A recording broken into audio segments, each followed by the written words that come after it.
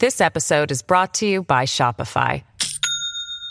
Do you have a point of sale system you can trust, or is it a real POS? You need Shopify for retail. From accepting payments to managing inventory, Shopify POS has everything you need to sell in person. Go to shopify.com/system, all lowercase, to take your retail business to the next level today. That's shopify.com/system.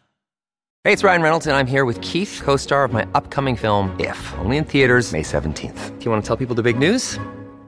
All right, I'll do it. Sign up now and you'll get unlimited for $15 a month and 6 months of Paramount Plus Essential Plan on us. MintMobile.com/switch. Upfront payment of $45 equivalent to $15 per month. Unlimited over 40 gigabytes per month. Face lower speeds. Videos at 480p. Active Mint customers by 531.24 get 6 months of Paramount Plus Essential Plan. Auto renews after 6 months. Offer ends May 31st, 2024. Separate Paramount Plus registration required. Terms and conditions apply if rated PG. Hello, everybody. This is Marshall Poe. I'm the editor of the New Books Network. NBN listeners like to read books and buy them. So we thought we'd tell you that right now, our friends at Princeton University Press are having a remarkable site-wide sale. You can get 50% off books, including ebooks and audiobooks, with the code 50, F-I-F-T-Y, at checkout until May 31. You can save some real money on Princeton University Press books. I encourage you to go there and check it out. Welcome to the New Books Network.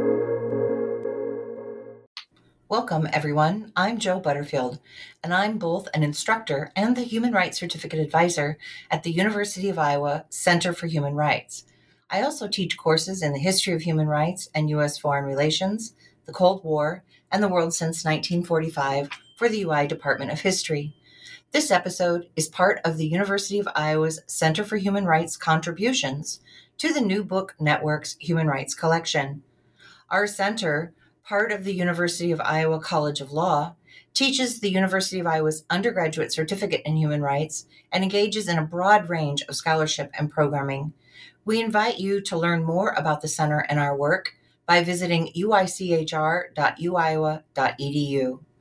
Today, I'll be chatting with Dr. Vanessa Walker about her book, Principles in Power, Latin America and the Politics of U.S. Human Rights Diplomacy, published by Cornell University Press in 2020. Vanessa Walker is the Gordon Levin Associate Professor of Diplomatic History at Amherst College, where she teaches classes on U.S. politics, foreign relations, and human rights. In addition to Principles in Power, she is also the author of several articles on the Carter administration's human rights policy. Vanessa received a PhD in U.S. International History from the University of Wisconsin-Madison and is the recipient of several awards, including a graduate fellowship at the Miller Center for Public Affairs at the University of Virginia, the Gerald R. Ford Scholar in honor of Robert Teeter at the Ford Presidential Library, a George Mossey Fellowship at the University of Wisconsin-Madison and Hebrew University of Jerusalem, as well as the Stanton Foundation Applied History Fellowship. Welcome, Vanessa. Thanks, Jo. It's nice to be here. Well, wonderful. I've been thinking about your book, and oftentimes what we initially imagine when we set out on a project and what we ultimately produce can be two very different things. Can you tell us a little bit about the genesis and trajectory of the book? Mm-hmm. Yeah. So I had originally started this project with kind of a pretty traditional focus on the Carter administration's human rights policy. It was something I had worked on as an undergraduate with my advisor, David Schmitz at Whitman College. And so I wanted to continue with that work in graduate school.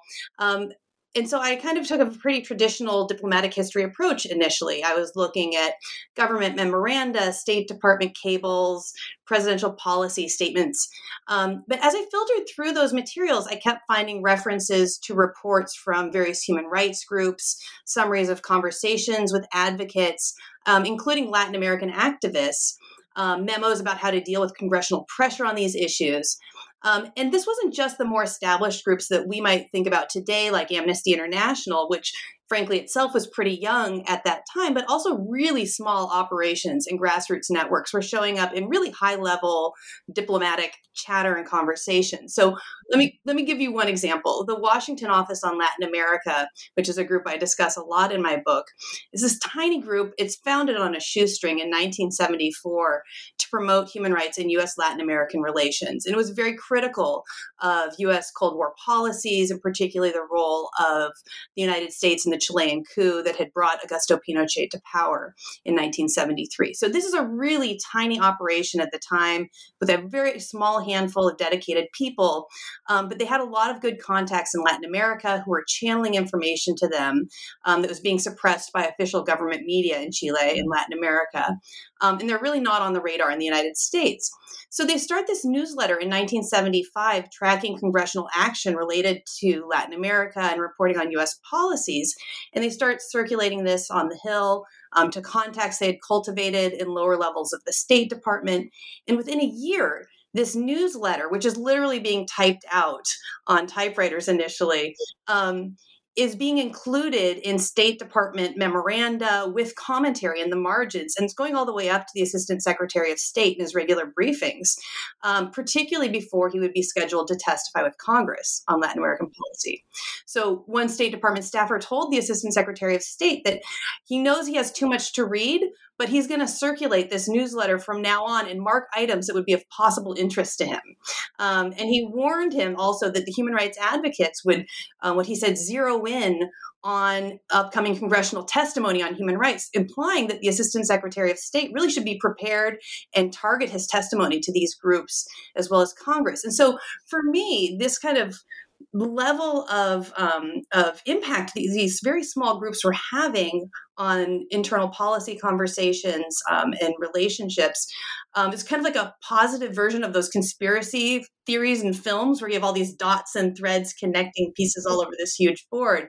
So this is kind of my equivalent and a really direct way we can see non-government actors shaping foreign policy thinking, including grassroots Latin American actors themselves coming into really the center of the policymaking process.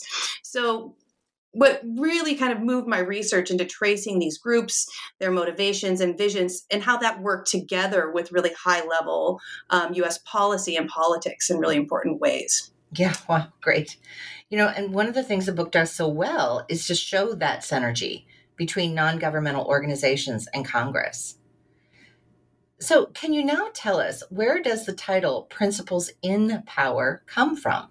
Sure. So one, us academics, we usually have very unwieldy titles. I can't even remember what the title originally was, but my publisher was very clear that that was not going to work. So we need something pithy.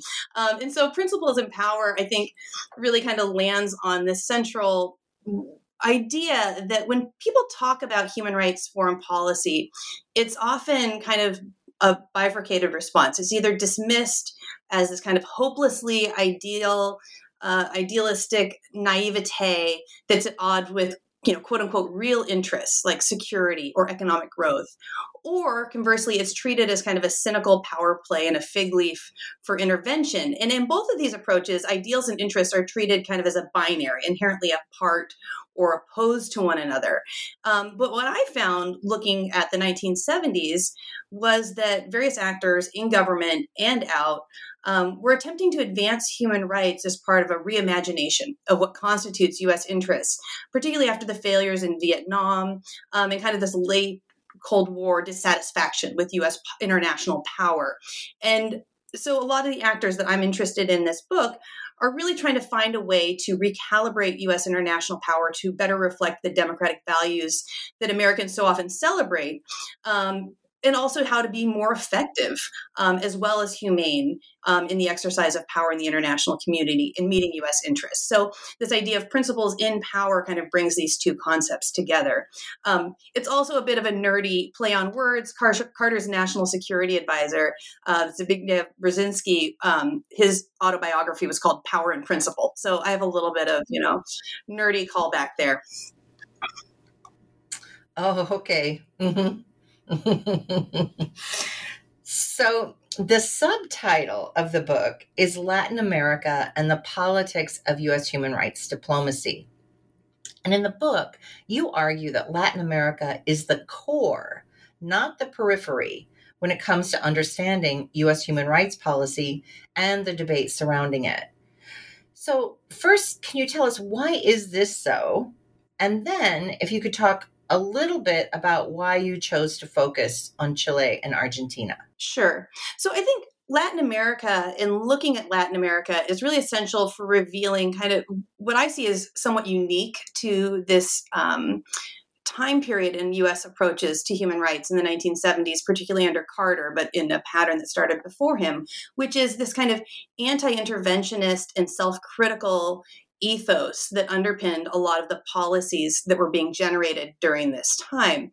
And that comes from the fact that U.S. policies are deeply implicated in the human rights violations perpetrated by many of Latin America's governments, right? This entanglement of U.S. policy and human rights abuses because of the close allyship rationalized through Cold War security interests really makes U.S. policy a part of the power that allows these regimes to abuse their own citizens and rationalize that. And you see that in Latin America in ways that you don't see, say, in East-West relations, where the United States has been very free to criticize the Soviet Union's human rights abuses. So I think what's important about Latin America in this moment is that you have this new human rights advocacy targeting Latin America in the 1970s that's seeking to kind of mitigate foreign abuses, but it's also challenging these Cold War relationships between the United States and right-wing regimes, and kind of getting at the core of really rethinking the underlying assumptions about Cold War security and policy. And so the U.S. relations with the military governments in both Chile and Argentina, I think, really epitomize this dynamic, right? They're certainly unique in their own ways, as each country is, right? There are a lot of diverse experiences in Latin America and relations between the United States and different Latin American governments. But both Chile and Argentina receive a disproportionate amount of attention from advocates and from the U.S. government, particularly under the Carter years. And they strongly influence the contours of the policies that take shape in this time. So they have an outsized impact on other countries as well. So the Chilean coup in 1973 is a really crucial catalyst, I think, for the emerging human rights movement. And it brings together a criticism, again, this criticism of U.S. Cold War foreign policy with challenges to presidential power domestically, right? So some of this is seen as the excesses of the Cold War presidency. And I think Argentina is an interesting case because it's in a lot of ways regarded as one of Carter's more successful cases of implementing his administration's human rights policy. But even in this success story, you see a lot of tensions. You see the limits of what even a dedicated focus on a human rights policy can accomplish in this environment. And so I think what you see when you look at Chile and Argentina is that the dilemmas faced by the administration and advocates in implementing human rights policy in Chile and Argentina reflect other high-profile cases. So, these tensions between engagement versus dissociation, about the limits of the U.S. government to influence the internal practices of another government, the legacies of U.S. intervention in Latin America and beyond, and of course, entrenched congressional opinion and other competing interests in these areas. So that's really why I think Latin America is a really important place to look to understand these dynamics. Yeah, and maybe because the focus is Chile and Argentina, the time frame kind of makes sense. But could you tell us, just confirm how you settled on the time span between 1973 and 1982? Yeah. So, again, I started off thinking I was going to talk primarily about the Carter administration, so 70 to 1980. But of course, human rights is not Carter's creation. There was a lot of momentum and important groundwork that happened in the years immediately prior to his election that he really builds on and amplifies, and that decisively shape ultimately what he's able to do and how he does it. So I wanted a time frame that encompassed and analyzed those really critical precursors. And again, the Chilean coup was kind of a natural starting point. And again, I see Chile, I think I use the term catalyst rather than genesis, for example, because these are not new dynamics, but Chile really helps to galvanize it in important new ways and bring it into kind of the American public's imagination, I think, in ways. So 1973 becomes a starting point for that.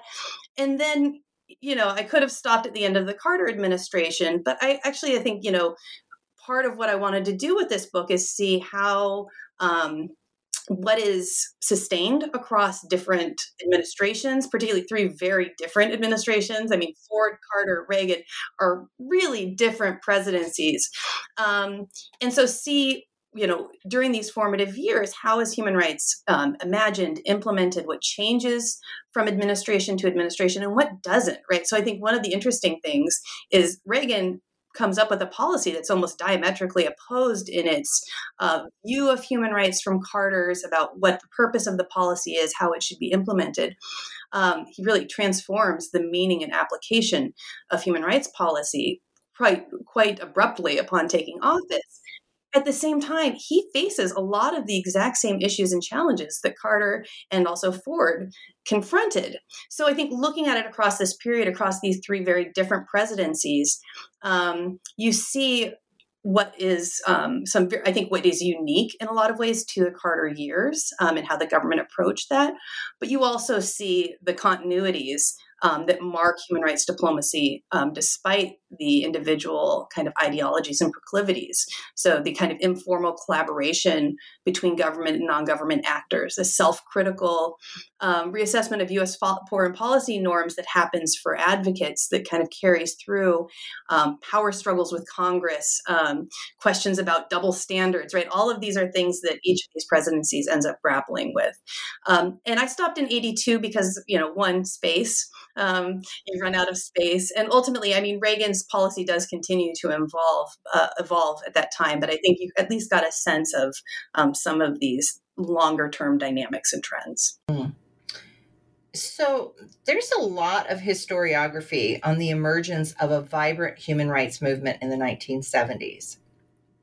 And it has focused on a variety of factors, including failed utopias, transnational connections, congressional interests, collective guilt over and protest movements motivated by both Vietnam and racial injustice, as well as the Carter presidency. Your work builds on this by incorporating the idea of the politics of complicity. Can you explain what you mean by the politics of complicity and why you argue it matters? Yeah. So I'm probably going to age myself here a little bit. So when I started working on this project at the beginning of my graduate career, it coincided with the United States launching wars in Afghanistan and Iraq. So in that moment, human rights became, in a lot of ways, synonymous with military intervention, with correcting, quote unquote, the bad behavior of other regimes abroad with force if necessary. And so the contemporary conversations, as I was starting to embark on this project, really centered around human rights and U.S. military power and regime change, or about human rights serving as an ideological cover for other interests. And it really struck me that this didn't reflect the dynamics I was seeing in the 1970s, where advocates were championing human rights as a remedy to the military interventionism and regime change that had marked U.S. Cold War policies in places like Vietnam, but also Chile and Latin America more broadly. And so I found it really interesting that rather than this kind of triumphalist sentiment about American superiority and power, many of these actors viewed human rights through a very self-critical lens about the costs of American power and Cold War policies. And so they kind of, one of the things that really brings a lot of the actors in my book together, despite some very different approaches or worldviews is they kind of share the belief that if you're serious about human rights and creating more humane conditions for people all over the world, you have to start by reforming U.S. government and its foreign policy mechanisms. And so my book explored human rights as a self-critical policy to address the failings of the Cold War for both domestic and international power. For a lot of these actors, there's a nexus here about kind of the Watergate type mentality and the failings of the Cold War, right? This kind of overpowerful government that's not answerable to its own people. These things are deeply connected. And so the actors I look at in my book, who I titled The Movement, to kind of give them a collective identity, and I think ultimately the Carter administration, are really defined by their belief that curtailing human rights abuses abroad requires the reform of U.S. government's interventionist policies that supported repressive regimes in the name of Cold War security relationships.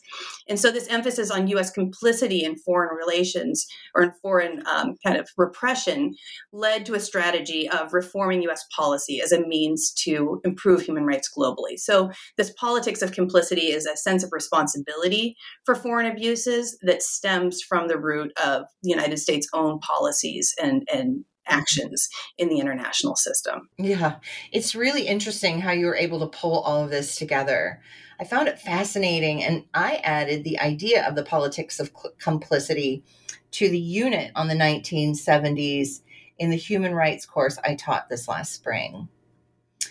But, there are other historical works on the 1970s that have instead looked at Soviet restrictions on Jewish migration, the so-called diploma tax, and the work of folks like the Washington Senator Henry Scoop Jackson, and efforts to force changes in Soviet policy regarding migration, even as the Nixon administration was committed to the policy of détente with the Soviet Union. You argue that this human rights work was fundamentally different than the efforts of the movement, as you label them. Can you explain the key differences? I'm interested in having you elaborate on that a little bit.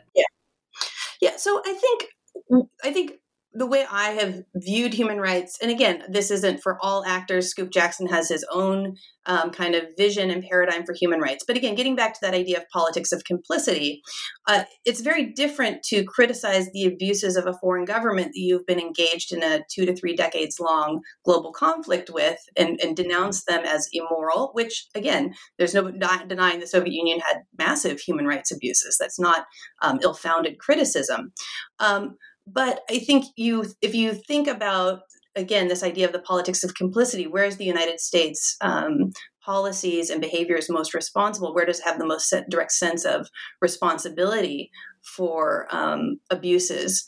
You have to look at what the United States allies are doing, right? So there's a difference in the human rights work that takes place within a Cold War framework, within a moral framework that's been established by this global conflict since the end of World War II, and one that really reassesses the costs of the Cold War alliances and security relationships. And so I really see human rights under Carter as kind of a broader reassessment of these Cold War security paradigms, which diminishes in a lot of ways the centrality of the Soviet Union, its strategic thinking. I'm not saying Carter wasn't worried about the Soviet Union, but there was definitely less of a proclivity to say that every social instability or conflict in Latin America was a direct product of Soviet intervention. And so East-West relations are certainly important to the Carter administration and certainly important to the development of human rights through work like Scoop Jackson and the work on Soviet Jewry really establishes some important precedents. But you also have to look, the Carter administration didn't expect that its human rights policies would give way to substantial improvements in the Soviet Union's practices, right? Human rights problems within the communist sphere were a serious concern, but there weren't a lot of levers for the United States to deploy in the way that you had with your own allies. So the primary instruments formulated by Congress in the mid-1970s and implemented in bilateral relations, particularly restrictions on foreign aid, international financial institutions, State Department country reports. These all overwhelmingly targeted U.S. government's alignment with and support for U.S. Cold War allies. And so unlike violations in the Soviet sphere, U.S. advocates and, again, Carter administration officials often viewed human rights abuses in Chile and other Cold War allies as a product of kind of U.S. policies and dysfunctional U.S. policies resulting from these kind of assumptions about security grounded in this Cold War conflict. So that's, I think, those are some of the fundamental differences. And it has, again, it's about this kind of self-reflective element, the self-critical element of U.S. policies versus externalizing abuses as something happening by other governments over there that the U.S. actually has to fix but isn't responsible for. Yeah, and while you just mentioned some of that congressional legislation, I'd like to flesh that out a little bit. You argue that the Chilean 9/11 coup in 1973 that overthrew the democratically elected socialist government of Salvador Allende served as a catalyst for some of this legislation. Can you talk about what you think the most lasting impacts of that legislation are? Yeah. So again, I think Chile brings together a lot of ideas and efforts that had kind of been more diffused but had been tried out, things like linking foreign aid, U.S. foreign aid to human rights practices, these kind of very close collaborations between non-government actors and Congress, right? Chile was not the first time those things existed, but I think it really gave momentum to more diffused efforts that were happening. And so I think ultimately, in the wake of the Chilean coup, and again, because of this kind of the prominence that Chile had in the public imagination before the coup for a lot of leftists and internationally, and the revelations that later come about U.S. Direct involvement in the lead up to the coup and destabilization efforts that come out through the Church Committee, these really help to solidify a very direct connection between U.S. Aid and policies and foreign repression. And I think this then codifies partnerships between groups. Congress develops really strong working relationships, not just with Chilean activists, but with a lot of these new groups that are taking shape at this time. So it becomes kind of a vanguard of how a lot of these working dynamics develop in Washington. The use of information politics, the use of country reports, to kind of hold governments accountable for their practices. And initially, country reports are only done on countries that receive U.S. aid, right? So again, that by definition is a self-selecting group. You're not going to have country reports on communist sphere governments initially. That changes later. But you have these country reports that are required to be produced by the State Department through congressional legislation that details the human rights practices of various foreign governments that were receiving U.S. aid, both military and economic, and later international financial institutions. And those reports are often building off the work of non-government actors and non-government groups like Amnesty International. And they also provide a very important platform then when the State Department, say under the Ford administration, wants to kind of play down some of the abuses because of concerns about security interests. Non-government groups take those country reports and say, look, the State Department is really downplaying the number of people who are being disappeared, the reports of torture. We have our own reports that are credible, and here they are. And so it kind of gave an annual reckoning and really amplified the voices of these grassroots activists, both inside government, because you had the State Department and Congress relying on their reporting, but also gave them a very public stage when these reports were ultimately released by the State Department. Yeah, and I think shadow reporting continues to play really important roles. So one of the things I found fascinating about the book is how you address the seeming contradictions of Carter's Latin America human rights policy. So can we flesh that out a little bit? Well, there have historically been tensions between the protection of international human rights norms and the prerogatives of sovereignty. Carter's policy sought to promote human rights and demonstrate greater respect for sovereignty, which, given the history of U.S. intervention, was particularly interesting. Can you talk about how this contradiction both helped and hindered the implementation of Carter's human rights policy?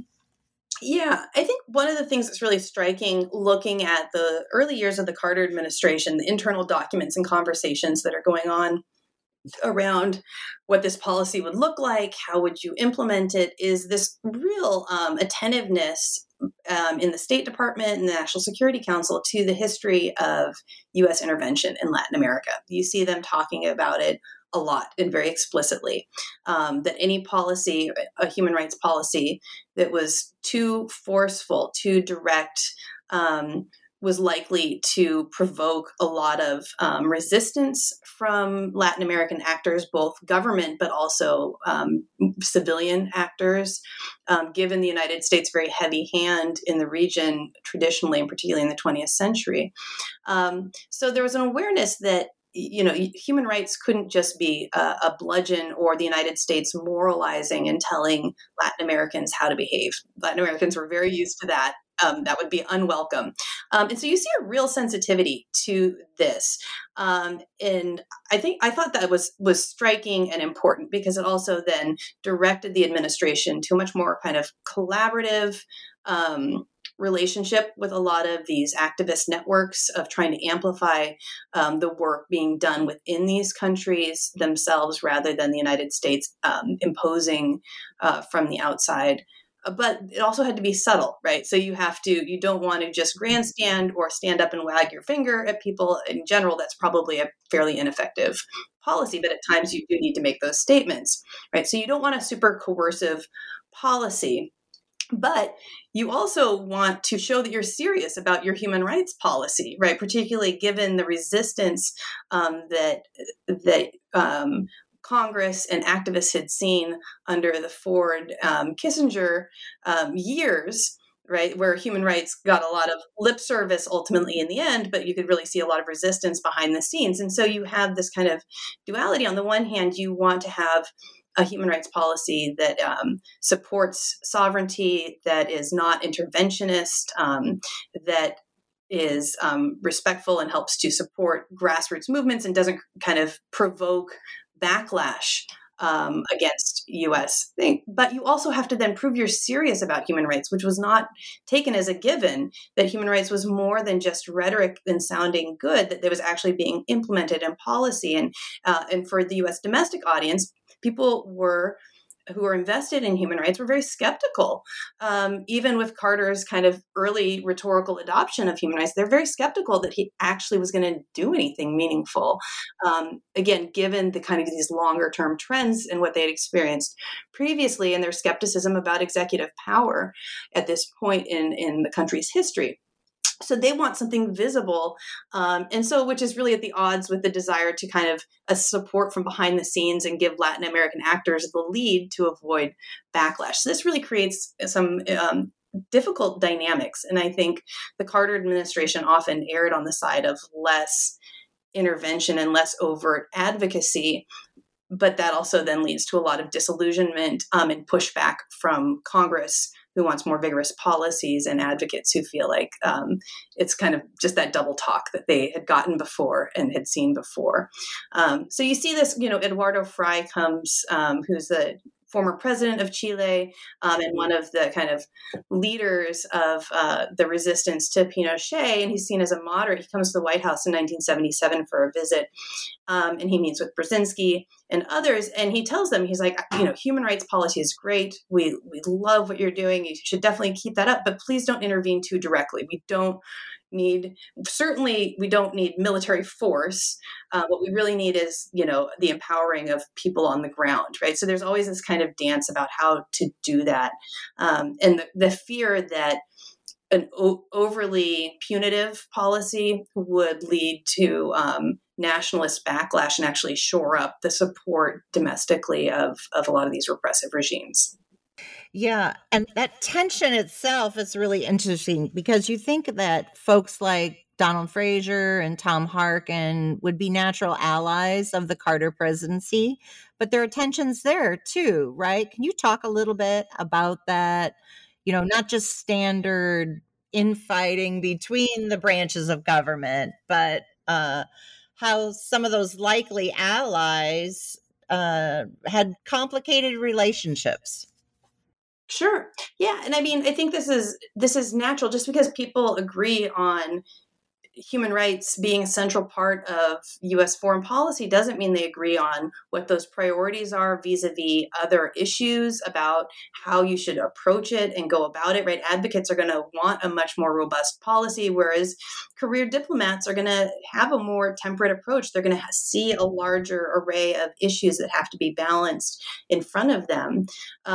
And I think, I think some of these tensions, again, come from this longer history. And part of the reason it was important to start my book in 1973 or before the Carter administration is there is a residual and pretty entrenched distrust of the executive branch by Congress and advocates that come from those prior years of congressional legislation mandating certain human rights actions, like linking military aid to these country reports, and Kissinger's State Department doing as much as it can to really get around these congressional mandates, right? And so you already have that skepticism of the executive and kind of dynamic in place when Carter comes in. And this is really, this is something you see the Carter administration really tackling pretty directly and trying to figure out how to deal with congressional distrust. But there's also, there's a larger struggle going on here about who has the prerogative to make foreign policy, right? Our Constitution in the United States is pretty ambivalent about where certain powers rest for things. And there's a constant push-pull. And this is a moment of heightened congressional activism, of distrust of executive power and executive discretion in foreign policy. And so a lot of these human rights laws are really ways to chip away pretty directly at executive prerogatives in foreign policy making that's not left up to the discretion of the president. And a president is naturally going to push back on that. Carter does not want to give up his presidential prerogatives or cede to Congress his flexibility and ability to decide on a case-by-case basis what would be the best kind of approach and remedy to human rights in each moment. There's a pretty natural territorialism that comes when people are trying to figure out where the brokers of power are going to sit. And so this is really a high point of congressional activism, a high point of distrust in executive discretion. And so that definitely plays in here. And human rights is very much mobilized in those questions about the Cold War presidency, the excesses of power. And in a lot of ways, this, human rights legislation is very directly targeted at curtailing presidential power. And so you see quiet diplomacy, which again, given the history of interventionism, Carter is doing a lot behind the scenes quietly, but there's no big public fanfare for that. So if he says, no, we're raising it, don't worry, we're raising it behind the scenes, why would Fraser and Kennedy and activists outside of the White House believe that after several years of being told the same thing by Kissinger, who's actually saying, just hurry up and do it quickly so we don't have to deal with a PR mess, right? So a lot of the kind of approaches that Carter wants to take because of this sensitivity to interventionism are very reminiscent of the ways that human rights was really dismissed and kind of downplayed by the previous administration. Yeah, I think Kissinger at one point said he's allergic to congressional mandates, right? But Carter is doing work behind the scenes. And I think Catherine Sekink's work, Mixed Signals, was one of the first to offer us some quantitative evidence that the pressures placed on the Pinochet government and also in Argentina during Carter's presidency actually mattered, that the number and severity of human rights abuses declined. Would you say your findings confirm, challenge, or complicate that narrative? Yeah.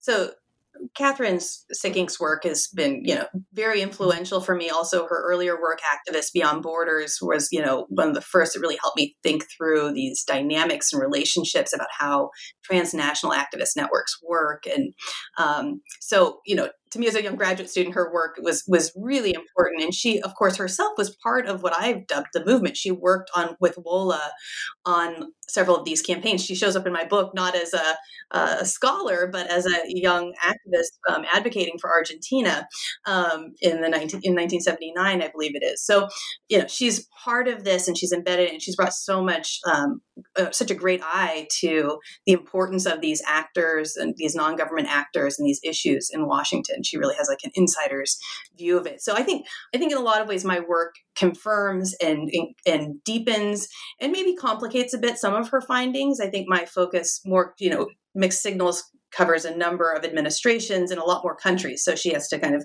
move through things more quickly. So I was able to go into greater depth on the relations between Carter and Congress and advocates, and explore in greater detail the decision-making processes and competing pressures within the administration. And so I think I give a bit more emphasis to some of the structural challenges that Carter faced that kind of curtailed some of his advocacy. But I think it hopefully amplifies the work that her book laid a foundation for. This episode is brought to you by Shopify. Do you have a point of sale system you can trust, or is it a real POS? You need Shopify for retail. From accepting payments to managing inventory, Shopify POS has everything you need to sell in person. Go to shopify.com/system, all lowercase, to take your retail business to the next level today. That's shopify.com/system. So I became introduced to your work by reading an article called Jimmy Carter and the Foreign Policy of Human Rights. It was one you co-authored with David Schmitz, published in Diplomatic History. And that article was one of the early historical efforts to prompt a reconsideration of Carter's presidency in relation to his human rights policy, which had been characterized as largely naive or inept.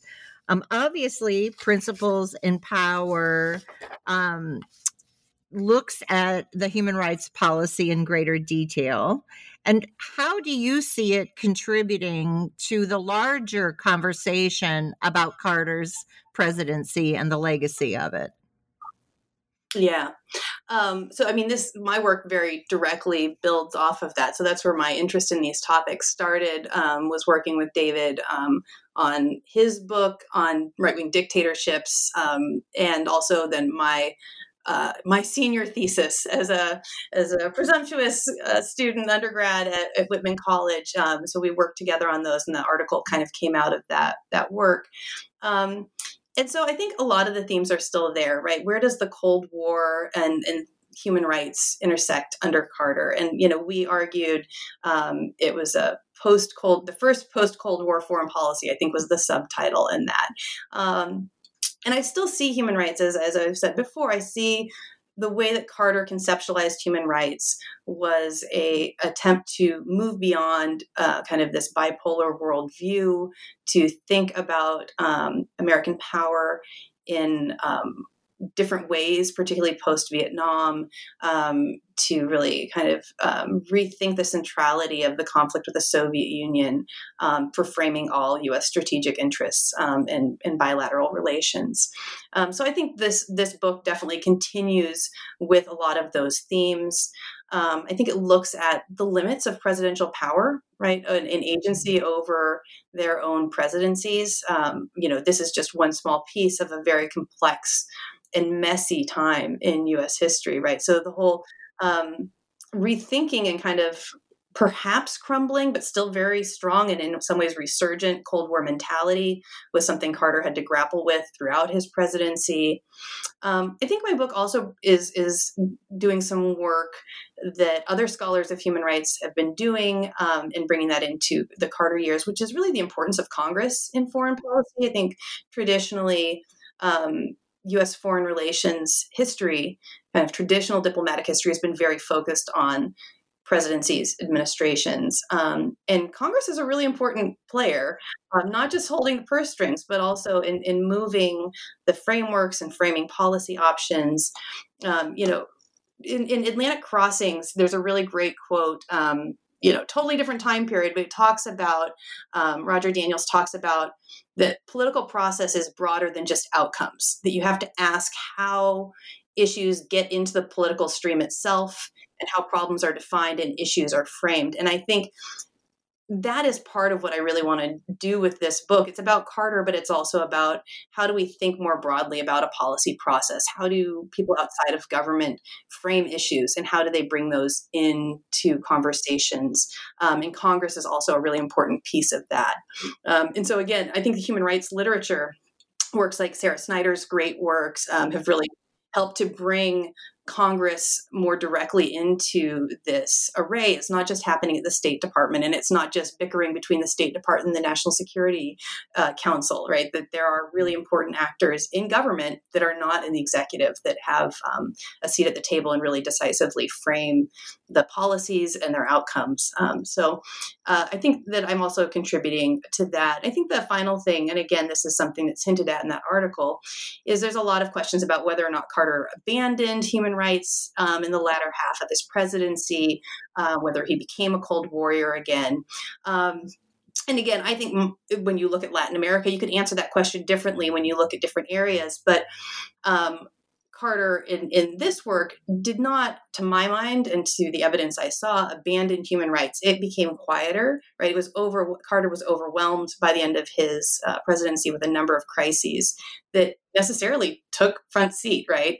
But human rights and kind of the basic assumptions about human rights stayed on, right? That they were still there. You didn't suddenly see, the conversations around Argentina in 1980, even with the need to get them on board with the Soviet grain embargo, you didn't see human rights just being dropped from those conversations.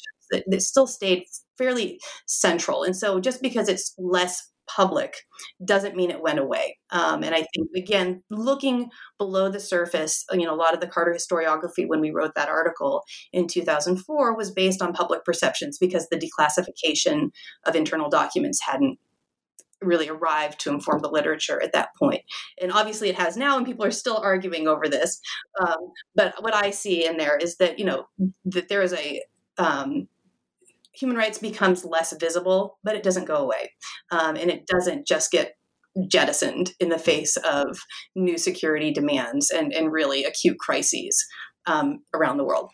Yeah, I had a mentor one time talk about Carter as being the most luckless president, with the trifecta of the Soviet invasion and Nicaragua. So the book largely focuses on the Carter presidency. That's the heaviest in the volume. And it really reinforces that the human rights-based foreign policy is a seismic shift in the White House.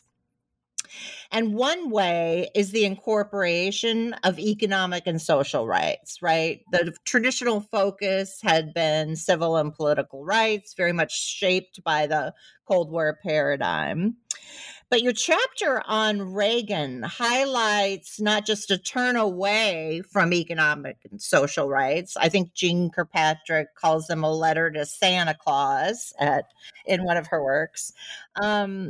And a focus on civil and political rights again, but one where you argue that they redefine human rights as human freedom, and focus again principally on communist regimes. And so, U.S. foreign policy has an impact on the ground. So how do you see that shift affecting how others experience U.S. foreign policy? Mm-hmm. Yeah. So I think, Carter's vision of economic and social rights never got the same attention or kind of prominence that the focus on civil and political rights, of bodily integrity got. And I think that's true well beyond Carter, right? These are rights that are, I think, easier to agree on for particularly people in the United States, but globally. And so you definitely do see a shift, though. You see Carter trying to grapple with it. You see a lot of, his first address to the United Nations, where he talks about human rights, is really centered on, food security and water and how those are human rights issues, right? For that, and also in trying to reach out to the developing world and Latin America. That there's a lot of attention given to the fact that they care a lot more about economic and social rights than political rights, or not more, but they're urgent, right? These are urgent rights for people, and they care about those. So I think you see those kind of those dropping out of the conversation with the Reagan administration. But what you also have then is kind of a fundamental, again, this idea of a self-reflective, self-critical vision of restraint, of restraining U.S. Power, of checks on military sales, that the Cold War can't rationalize supporting dictators, and U.S. support shouldn't go towards repressing civilian populations. Whereas Reagan's logic was, if communism is the greatest threat to human rights, this linkage between human rights abuses by governments and military arms don't make sense, because they're inherently fighting off communist insurgents. And so you have to do whatever you can to defeat them. And so then arming these governments actually becomes a human rights policy, right? So if you see communism as the largest threat to human rights globally, then the Cold War security vision and paradigm is justified on a human rights basis, right? So that reframing, and that leads them to not only not limit arms sales to governments, but also to recast military aid as a critical aspect of both hemispheric defense against communism and advancement of human rights. And so you have here, I think, again, this is what I think is so interesting about bringing Reagan into this conversation, is you really see this kind of restraint and self-critical vision of human rights versus a very triumphalist return to kind of Cold War moralism as human rights. And I think there's an appeal to that. It's nobody likes self-flagellation. And I think Reagan, it's an easier sell in a lot of ways, and it's familiar to people, right? The Cold War kind of morals and kind of worldview still has resonance with a lot of people. It's very familiar, and it makes America kind of strong and kicking butt again, and it feels good, And so I think, as opposed to kind of, well, what did we do wrong? Self-reflection only feels good for so long to people, and I think that's a big piece of what happens in the 1980s. So there are a lot of historical lessons in your book. And there are, I think, two really persistent ongoing debates that you address really effectively. And one is that you mentioned this at the beginning, this dichotomy between pursuing national interests and one grounded in human rights. The other is this idea about, dealing with dictators or regimes that abuse human rights. Do you positively engage them to try to force change, or, do you impose punitive sanctions as part of a larger process of disassociation, right? So I'm wondering if you can address this maybe false dichotomy, and how do you see, what kind of lessons about carrots and sticks can you draw from your work? Yeah. I mean, I think this is one of the things I still grapple with after looking at this, because what I feel like I really found was not answers, but just like these really entrenched dilemmas around how do you advance human rights. And, on the one hand, you want to use the levers that are available to you, through dissociation. Nobody wants to be allied closely with a repressive regime. You don't want to materially support repression, certainly. But at the same time, what are the elements that actually what are the policies that actually help to precipitate change and actual positive, tangible improvements in human rights for people? And a lot of times that takes working with really ugly regimes. And so if you set up a dynamic in which no matter what a repressive government does, you're still going to be punitive, they have very little incentive to change their practices, right? So for Pinochet, particularly if your goal is regime change in the long run, what incentive does that government have to cooperate, to make modest changes and improvements if your ultimate goal is to unseat them from power, right? There's no self-interest there for a repressive regime. But to continue to work closely with repressive regimes really undermines your credibility about your position on human rights and certain behaviors and policies as intolerable, right? And so I think there's a very unsatisfying, perhaps, lesson from this, that it depends, right? It's a very particularist, conclusion that I've drawn, that it really depends on the specific circumstances. As a historian, I think the history of the relations between the two countries matter, the individuals involved and what are the limits that they're willing to do, right? So, with Argentina, you get to this point, for example, around the question of disappeared people, right? This is like the symbol of Argentine abuse, is the number of disappeared people that were never accounted for by the government, that the government, its inability to take responsibility for their disappearance. And this is really this is the symbolic issue for the international community, for families in Argentina, is an accounting for these people. And the Argentine government, the junta, they can't do it, right? Like, to do that would be suicide for them. It would be the end of their regime and power to actually have a public accounting. So no matter what the United States pushes, for the junta, that is something they cannot do in their minds, because that would mean the just kind of fundamental collapse of their power. But for the United States to back away from pressuring them on that would also mean walking away from the most predominant international symbol of human rights abuses and the number one issue that the Argentine families want resolution on. So it's kind of a no-win situation. You don't actually expect to get the Argentine government to give up any sort of accountability any more than you expected Pinochet to deliver the people responsible for the Orlando Letelier assassination, because to do that would be to undermine your own power. So when you hit those things, you're really in a stuck spot as the U.S. officials, because you can't back away and be credible, and you don't really expect to get any traction. So how much, kind of political currency do you spend on these issues that you probably won't be able to? And so this is why that idea of limits, I think, is so important, and kind of understanding, both for diplomats but also for advocates, what are the limits of what the U.S. government can actually accomplish through its human rights policy. It can accomplish a lot, but there's certain things that no matter how many sanctions the U.S. imposes, it's not going to get that. They're not going to be able to leverage their power in order to get certain outcomes.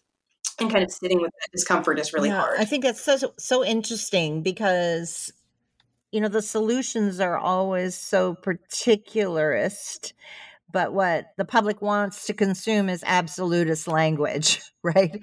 And creating that disconnect. So, well, we're getting close to the end. Yeah, I think there's a real tension between the universalist rhetoric of human rights as absolute and the realities of the limits of power, of policy making, of the world we live in, right? And it's, I think, those gaps between that absolutist universal language and the lived realities lead to a lot of cynicism about human rights, lead to a lot of dissatisfaction with any human rights campaign. And so I think maybe exposing those inherent tensions and contradictions in human rights is maybe a good first step in trying to have a more viable policy, to have a better understanding of that for people coming at it from all angles. Yeah. And that brings me to my last question is, I'm putting a lot of pressure on you here, but you talk about a credible human rights policy at the end, and, you share some reflections. I'm wondering if you could share those in addition to what you just said. What does that look like? Yeah. Yeah, I mean, I think so. Part of a credible human rights policy, I think we're kind of stuck in this no-win situation about where human rights fits in a foreign policy agenda. Again, some of these dichotomies I talked about up front. If it's kind of corralled into our understanding of national interest, then people are quick to dismiss it as self-serving or kind of just nice window dressing for other interests. But if we exclude it from our understanding of our national interests, we're setting up an inherent conflict between real interests and human rights. And so I think we have to think about human rights as part of a broader strategic vision for U.S. power in the world, for its purpose in the international system. I think we've seen over and over again, including recently, that military power alone is just not going to deal with the challenges of the international system that the United States and other actors face, right? That we talk a lot about hearts and minds and influence and soft power, and it's almost a cliche, but we're constantly looking for mechanisms to be able to secure that, right? To deploy that. And I think that human rights is a really important instrument in doing that, right? It's an honest, self-reflective, context-specific human rights policy is one of the best ways the United States and any other country has to cultivate goodwill, extend soft power in the international system, and shape an international environment that is both humane and conducive to other national interests. And so I really don't think we can keep talking about human rights as a trade-off between morality and concrete objectives like national security. But we also, as we've just talked about, have to understand that there are going to be times when one issue surpasses another, or there are limits about what we can do about a particular human rights problem from the outside. And I don't think that human rights is unique in this, but again, that universalist rhetoric, we really want it to be absolute, and we really want it to apply without trade-offs or compromises. And so I think we have to kind of grapple with that a bit more in these complexities if we want to have viable human rights policies and productive relationships between activists and governments and government actors at the same time. And so I think for me, what is credible, it's self-reflective. I think, I'm very sympathetic to this 1970s vision of kind of where is the United States as a citizen of the United States? Where is my country most directly implicated in human rights problems? What responsibility do we have for those problems? That human rights aren't something that are just over there that need to be fixed by the United States. We are part, particularly the United States, as a behemoth in the international system. We have an outsized impact on the structures and dynamics that empower and house human rights abuses. So where do we have the most direct impact and therefore responsibility for abuses abroad, right? So we have to stop thinking about human rights as something that just happens beyond the boundaries of the United States, perpetrated by other governments that the U.S. has to come in and fix, rather than thinking about it as a product of the intersection of local histories and particularities and the international system that the United States is part of and often shapes in really direct ways. So we have a responsibility for our own behaviors and policies that we most directly control. And taking steps to address that will also then make advocacy on behalf of other egregious violations that the United States is not part of more credible in the long run, right? So if we're kind of dealing with our own stuff, it helps us to then have more conviction and more credibility when we speak out on abuses that aren't directly related to our own policies. Well, thank you so much for taking the time to talk to me. It was a really interesting conversation. It's a book I enjoyed and I learned much from. So I highly recommend it. And for folks listening, you can get it through Cornell University Press. Vanessa, thank you so much. Yeah, thank you, Joe. It was really great to have a chance to talk about this. So I appreciate being here. Thanks.